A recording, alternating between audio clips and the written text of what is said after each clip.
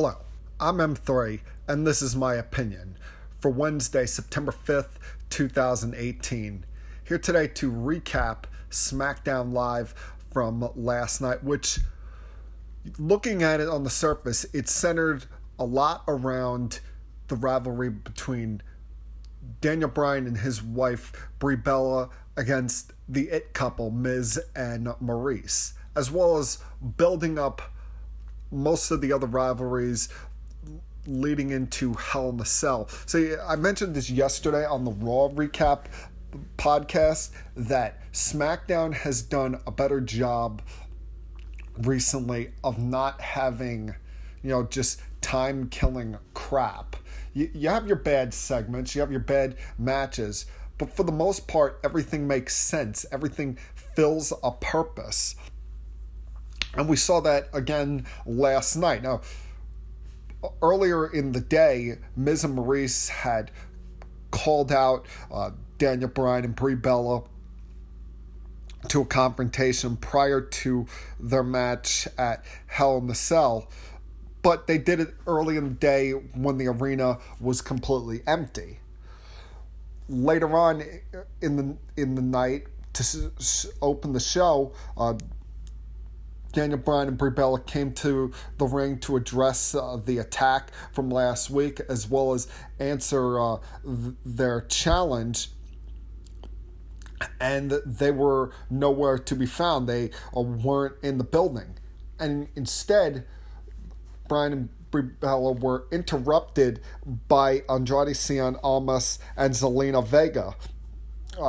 Two of them talked some trash about Daniel Bryan, leading to a match getting set up between Bryan and Almas. And my problem with this segment is you like the fact that Daniel comes out calling out Miz, Brie calling out Maurice, and the fact that it intensifies or continues to solidify the fact that Maurice and Miz are very much cowardice in their ways and pick their spots. The fact that they'll call someone out earlier in the day, but then when the response is there, they're nowhere to be found.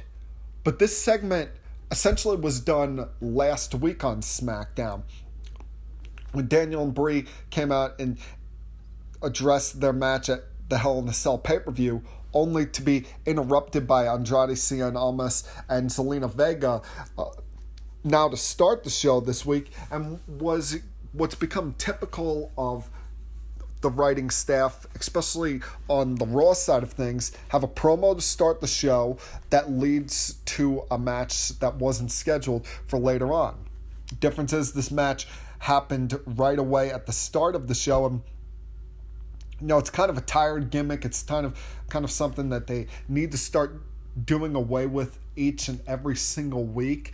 The one thing, as I said, you like that they did the match right then and there and didn't just save it for later on. But problem is, the match wasn't as good as the match that they had last week. It especially did not have the length to it, didn't have as much quality to it. Almost did have a good amount of control through the matchup, especially after the suicide dive that Daniel Bryan had when they had came back from commercial break. Almost had already gained control of the match, but that was all done in order of a way to have Daniel Bryan continue his underdog ways of battling back when knocked down, when faced with some adversity, and was able to eventually get the victory by delivering the running knee to win this week and have a decisive decision. Brie did the same to Zelina Vega after the match. And following that, you saw Miz and Maurice on the video screen once again taunt Daniel and Brie from the backstage area without coming out to address them. Furthering my point of, that they'll talk big when they're far away from Daniel and Bray and take cheap shots when necessary, but want nothing to do with them when the sides are even or when it's not on their terms. So it was kind of a chaotic start to SmackDown with the call out and the match there, but as I said, it felt like just a repeat of last week, which is kind of shocking and disappointing when you consider everyone involved here. The top rivalry currently on SmackDown, and then you also throw in Cien, Almas, and Vega into the mix, who have quickly established themselves as rising stars on SmackDown. You just wish that this whole thing had been put together a little more proper and not felt like a repeat of last week. Now, for weeks, Naomi had been frustrated in her rivalry with the Iconics because even though she had faced each one of them in singles competition, each time the other one would be ringside, cause a distraction, leading to a loss for Naomi. Would it be 2 weeks ago when Peyton Royce defeated Naomi, or last week when Billie Kay got the victory? So Naomi was wanting to even the odds and try to finally get back on the winning ways against one of them. This week going up against Peyton Royce once again. But after weeks of frustration, after weeks of the numbers game coming back to bite her, Naomi was finally able to counteract that and pick up a quick victory over Peyton Royce after knocking Billie Kay off the apron. Now, the story of this segment was not exactly the match. It was what happened after the match that we're talking about today. After the match, after Royce is shocked, she loses to Naomi, Billie Kay comes back in the ring and attacks Naomi from behind, leading to a double team by the Iconics.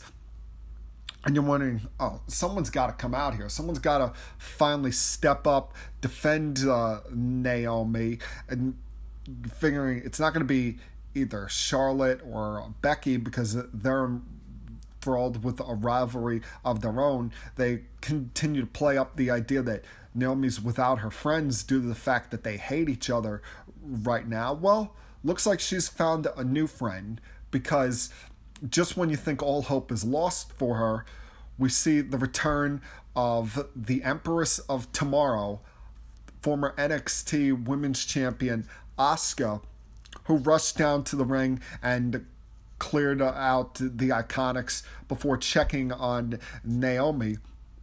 Now, it feels like Asuka's been on a slippery slope downwards since WrestleMania time, since losing to Charlotte and then back-to-back pay-per-view losses to Carmella for the SmackDown Women's Championship. But positive here is that she's finally back on TV after being off television for a month now, as well as she now has a chance at some revenge here, because the Iconics have been reminding people for a while that they caused the first defeat of Asuka on SmackDown Live, so she has that way of getting vengeance. Plus, they've been double teaming Naomi all this time with the numbers advantage in their side. Now Naomi has a teammate to help her out, back her up, and potentially shut the Iconics' mouths up for once here. So that is a positive, even if it feels like it's a step down for Asuka. It's at least something to get excited about. And hey, at least we get to see all four of these women involved in the show, which really wasn't the case for most of the summer.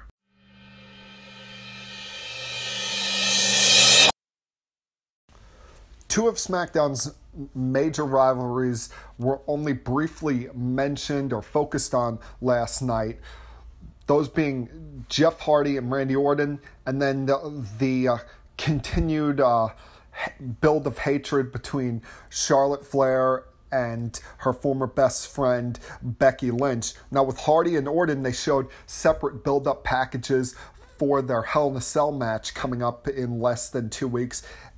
When it focused on Jeff Hardy, he talked about all the risks he takes as an in-ring performer, how he does it for the fans, he does it for his family, is willing to do these sacrifices to provide for his family, entertain the fans, and win matches. But at the same time, Randy Orton has dragged out a different side of himself that he's never had before, and how he's looking forward to being inside Hell in a Cell for the first time, because even though there is no way out of the cell once that door is locked, he doesn't feel like he's truly locked in and will use the elements to his advantage. You could definitely see this match somehow, some way breaking out of the cell and Jeff Hardy jumping off of it, because it would be kind of disappointing if he didn't, as long as he's healthy enough to do so. Now, Jeff Hardy's body has taken a brutal beating over the years, but if he's healthy enough, you got to expect he's going to risk it all to try and take out the Viper, who, once again, in his promo package, talked about how he's done some sick and devious things to Jeff Hardy, trying to erase the enigma, but at the same time said that we haven't seen anything yet, and that Hell in a Cell will only further the destruction of Jeff Hardy. Now, Orton's done some twisted things so far to Jeff, but just think about it. They're going to be locked inside that cell. Orton's been inside Hell in a Cell 4 times, twice against Cena, once against Mark Henry, once against Sheamus. He's only lost one of those. They call him the Viper for a reason, and with how devious he's been the last couple months, with how despicable some of his actions has been, you can only imagine what he's going to try and do to Jeff Hardy at Hell in a Cell. As far as Charlotte and Becky Lynch are concerned, they had the two of them at separate locations for a sit-down interview held by the commentary team.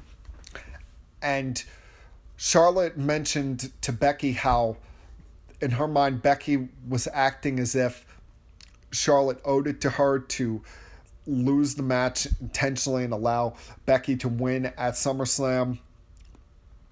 How she never viewed Becky as second place to her as a friend or in the ring, but now she'll show her how much better she is than her at Hell in a Cell. Well, Becky, once again, shows a little bit of her disgruntled side, as well as the fact that she just doesn't give a damn about Charlotte Flair anymore. Their friendship is now in the past, and all she cares about is being women's champion. Now, the problem here with these promos, with every interaction that they've had since SummerSlam, they keep trying to play off Charlotte Flair as the victim in all of this. And the problem is, she is not a believable victim, and none of the fan base, including myself, are on her side. The major reason is her last name, Flair. And on top of that, this is her 7th reign as a women's champion, if you include her run in NXT. So no one wants to hear about it. No one wants to sit here and pretend that Charlotte is some victim. I've mentioned it many times before. I'll say it again. Everyone wanted Becky to get her opportunity at SummerSlam. We feel like she got robbed. And now that she's showing this more badass side to her, this more aggressive side to her, the fans are going to keep cheering her on and keep booing Charlotte Flair. It almost feels like what they're doing over on Monday Night Raw when it comes to Roman Reigns and Braun Strowman. They want us to cheer for Roman Reigns, but the WWE Universe keeps cheering for Braun Strowman, keeps chanting, get these hands. And that same thing is happening here when it comes to Becky Lynch and Charlotte Flair. No one feels any sympathy for the champion. For weeks, Samoa Joe has gotten under the skin of WWE Champion AJ Styles by continuing to make threats toward Styles' family. And it continued last night. Because after last week where Samoa Joe called AJ's wife from the parking lot and then to be nowhere to be found when AJ attempted to confront him, Joe addressed the situation in the ring this week, once again taunting AJ's family, as well as making guarantees and promises to both AJ's wife and children, saying that I've delivered your absentee husband back home on a coveted Tuesday night. I've kept my promise to you, Wendy, as well as telling his kids that Daddy is going to be back home on a more permanent basis after Hell in the Cell, thinking all this time that AJ Styles wasn't at Smackdown this week, until once again his words struck a chord with the champion, and AJ was shown on the Titantron backstage before coming out to his entrance music, charging the ring, and from there chaos broke loose between him and Samoa Joe. Just a back and forth fight with true raw emotion being shown between these two. It looked like Joe was going to get the best of AJ. The fact that he had the height advantage, size advantage, and the fact that he had early advantage over AJ when AJ slid into the ring and took him outside the ring and threw him into the steel steps. But eventually AJ regained control over his number one contender, even went as far as trying to slam a steel chair up against Joe's head when he was leaning against the turnbuckles outside the ring. And no matter how many referees seemed to come out, AJ was just possessed. He's had enough of Joe's taunting, his mocking style of Styles' family, and wanted to shut his mouth once and for all. But unfortunately, he's probably going to have to wait until Hell in the Cell, because eventually enough referees came out there to urge the champion back. Paige came out to prevent AJ from trying to get at Samoa Joe, and Joe seemed almost taken aback by AJ's attack on him. After weeks of all this taunting, of weeks of continuously bringing up Styles' family, whether it was leading up to SummerSlam, during their match at SummerSlam that got AJ disqualified eventually, or last week and this week, once again referencing the family barbecue. AJ just had enough, and this was by far the best segment of the night. It was quick and to the point, continued to build up their match at Hell in a Cell, a match that I'm surprised it doesn't have some kind of stipulation to it yet. After AJ got himself disqualified last week, and with the just pure hatred that's built up between these two over the last month, you figure that they would put some kind of stipulation, even if they're not put it inside Hell in a Cell, make it no disqualification, make it a street fight, falls count anywhere, something along those lines, because these two, especially if Joe continues to try and manipulate the champ, aren't going to be able to hold back their emotions when it comes to their title match at Hell in a Cell. This is going to be a war coming up in just less than 2 weeks. So far we know that the New Day will defend their recently won Smackdown Tag Team Championships at Hell in a Cell. We just don't know who their challengers are going to be yet. About 10 days ago, Paige set up 2 triple threat tag team matches to determine the next number 1 contenders, where the winners of those tag team matches will face each other on the SmackDown Live before Hell in a Cell. Last week, The Bar defeated the Colognes and the Good Brothers, Gallows and Anderson, to advance to next week's number 1 contender match. This week, there would be a second triple threat tag team match to determine who they would be facing. And it featured the Usos, Sanity, and Rusev Day. Representing Sanity in this matchup was Eric Young and Killian Dane. And of course, Rusev Day is made up of Rusev and his, I guess you want to call him his songwriter, his introducer, his teammate, his buddy, whatever you want to call him, Aiden English. It would have been very easy for the SmackDown Live writing team to just say, all right, let's have the Usos win this match, because you're going up against 2 teams in Sanity who continue to look like a team that's just kind of around. They haven't done anything major outside of their tables match victory against the New Day at the Extreme Rules pay-per-view. And then Rusev and Aiden English, they've only just recently gotten back on the same page after months of English accidentally costing Rusev matches. So it would have been very easy to have the Usos win this match, go up against The Bar next week.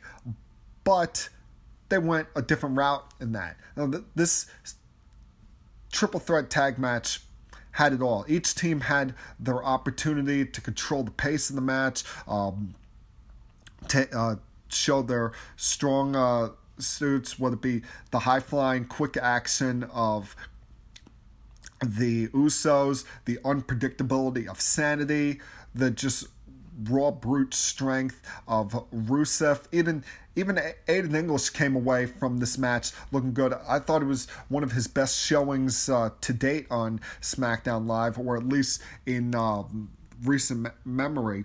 And in recent months, he's been doing several things where he almost got in Rusev's way, caused a distraction, accidentally cost some matches. But so far in the last couple weeks, he's been his go-to guy, has been there when Rusev needed him the most, just when it looked like at times either the Uso brothers or Sanity were going to pick up the victory over Rusev.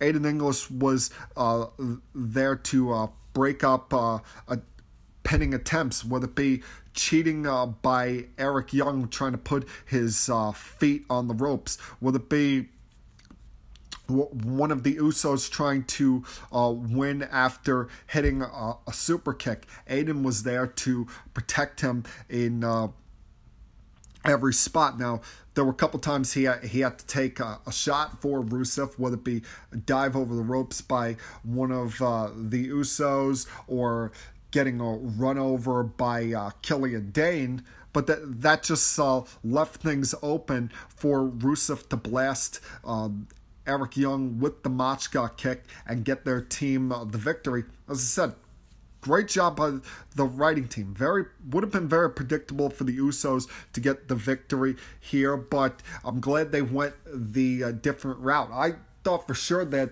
they were going to give the Usos the victory and have them go up against the Bar. But hey, the team of Aiden English and Rusev, they're popular. The Bulgarian Brute has been tearing it up recently. Was able to get revenge in his short-lived rivalry with Andrade Cien Almas. Almost became WWE champion back at Extreme Rules.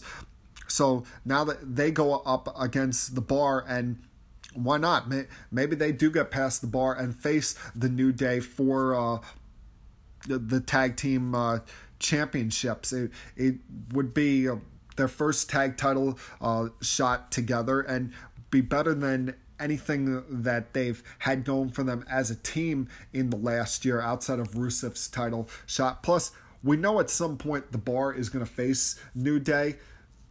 Try and put that off as long as possible. Have them go through every team possible, because New Day and the Bar were rivals when the Bar first came to SmackDown a couple of months ago. So you always have that rivalry to fall back on. Have them face different, unpredicted challengers first before you have them go up against the predictable eventual number one contenders.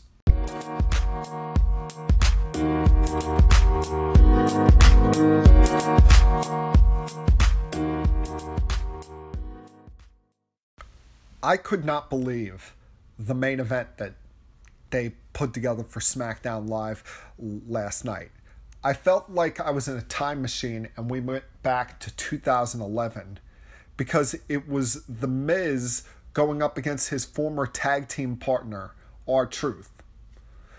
What led to this is, remember earlier in the night, Miz and Maurice avoided confrontation with Daniel Bryan and Brie Bella before going into the general manager's office to talk to Paige, and Paige informed him that he would be in a match last night with anybody that felt like beating him up.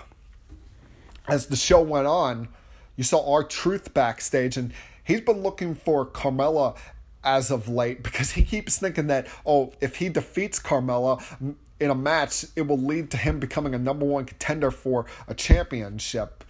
R-Truth, so confused, but that's why we love him. And finally doing something at least somewhat relevant on SmackDown Live. At least he's getting used on TV, unlike his time on Monday Night Raw. He got confused at first, thought he ran into Carmella when it was really Maurice. And then that led to a quick exchange between Miz and R-Truth, leading to Maurice also referring to Carmella as Staten Island trash, which when R-Truth went to Carmella and told her about that got her furious, got her up in rage. And R-Truth was alongside his buddy Ty Dillinger during all of this. Ty's asking him, what are you trying to prove here? And Truth gave him one of the funniest answers he's ever said, saying that, I'm just trying to teach you how to get into the main event of SmackDown Live. Just priceless. That led to something very unexpected, that Miz and Maurice are out there waiting for R-Truth to come out for the match. And R-Truth makes his entrance, but has Carmella alongside him. And this is a little bit of a foreshadowing here, because as was announced last night on SmackDown Live, in 2 weeks will be the return of the Mixed Match Challenge. This time it will feature 10 teams, 5 from Raw, 5 from SmackDown Live, and R-Truth and Carmella are going to be pairing together as a tandem for the Mixed Match Challenge, which will culminate at the Tables, Ladders, and Chairs pay-per-view in December.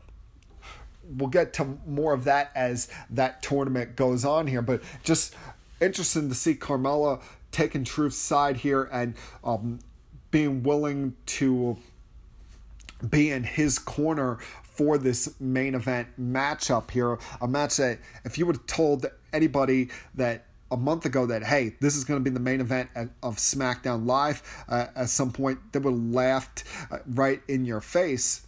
But it was a good way to get Truth on TV and promote the upcoming Mixed Match Challenge, as well as finally have The Miz in a match for the first time in a couple weeks. And of course, throughout the match, he continued to mock Daniel Bryan by using his trademark yes kicks, which he calls the it kicks, and deliver the corner drop kick.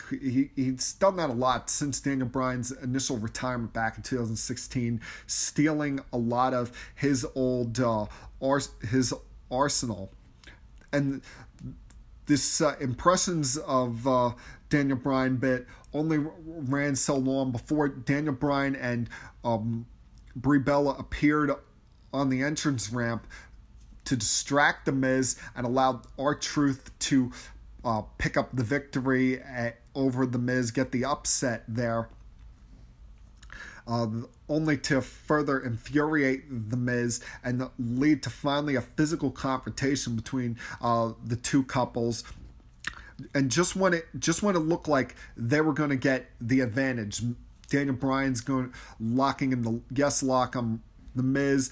Brie Bella's forcing Maurice to watch this, and she's about to unload with her Brie mode double knees.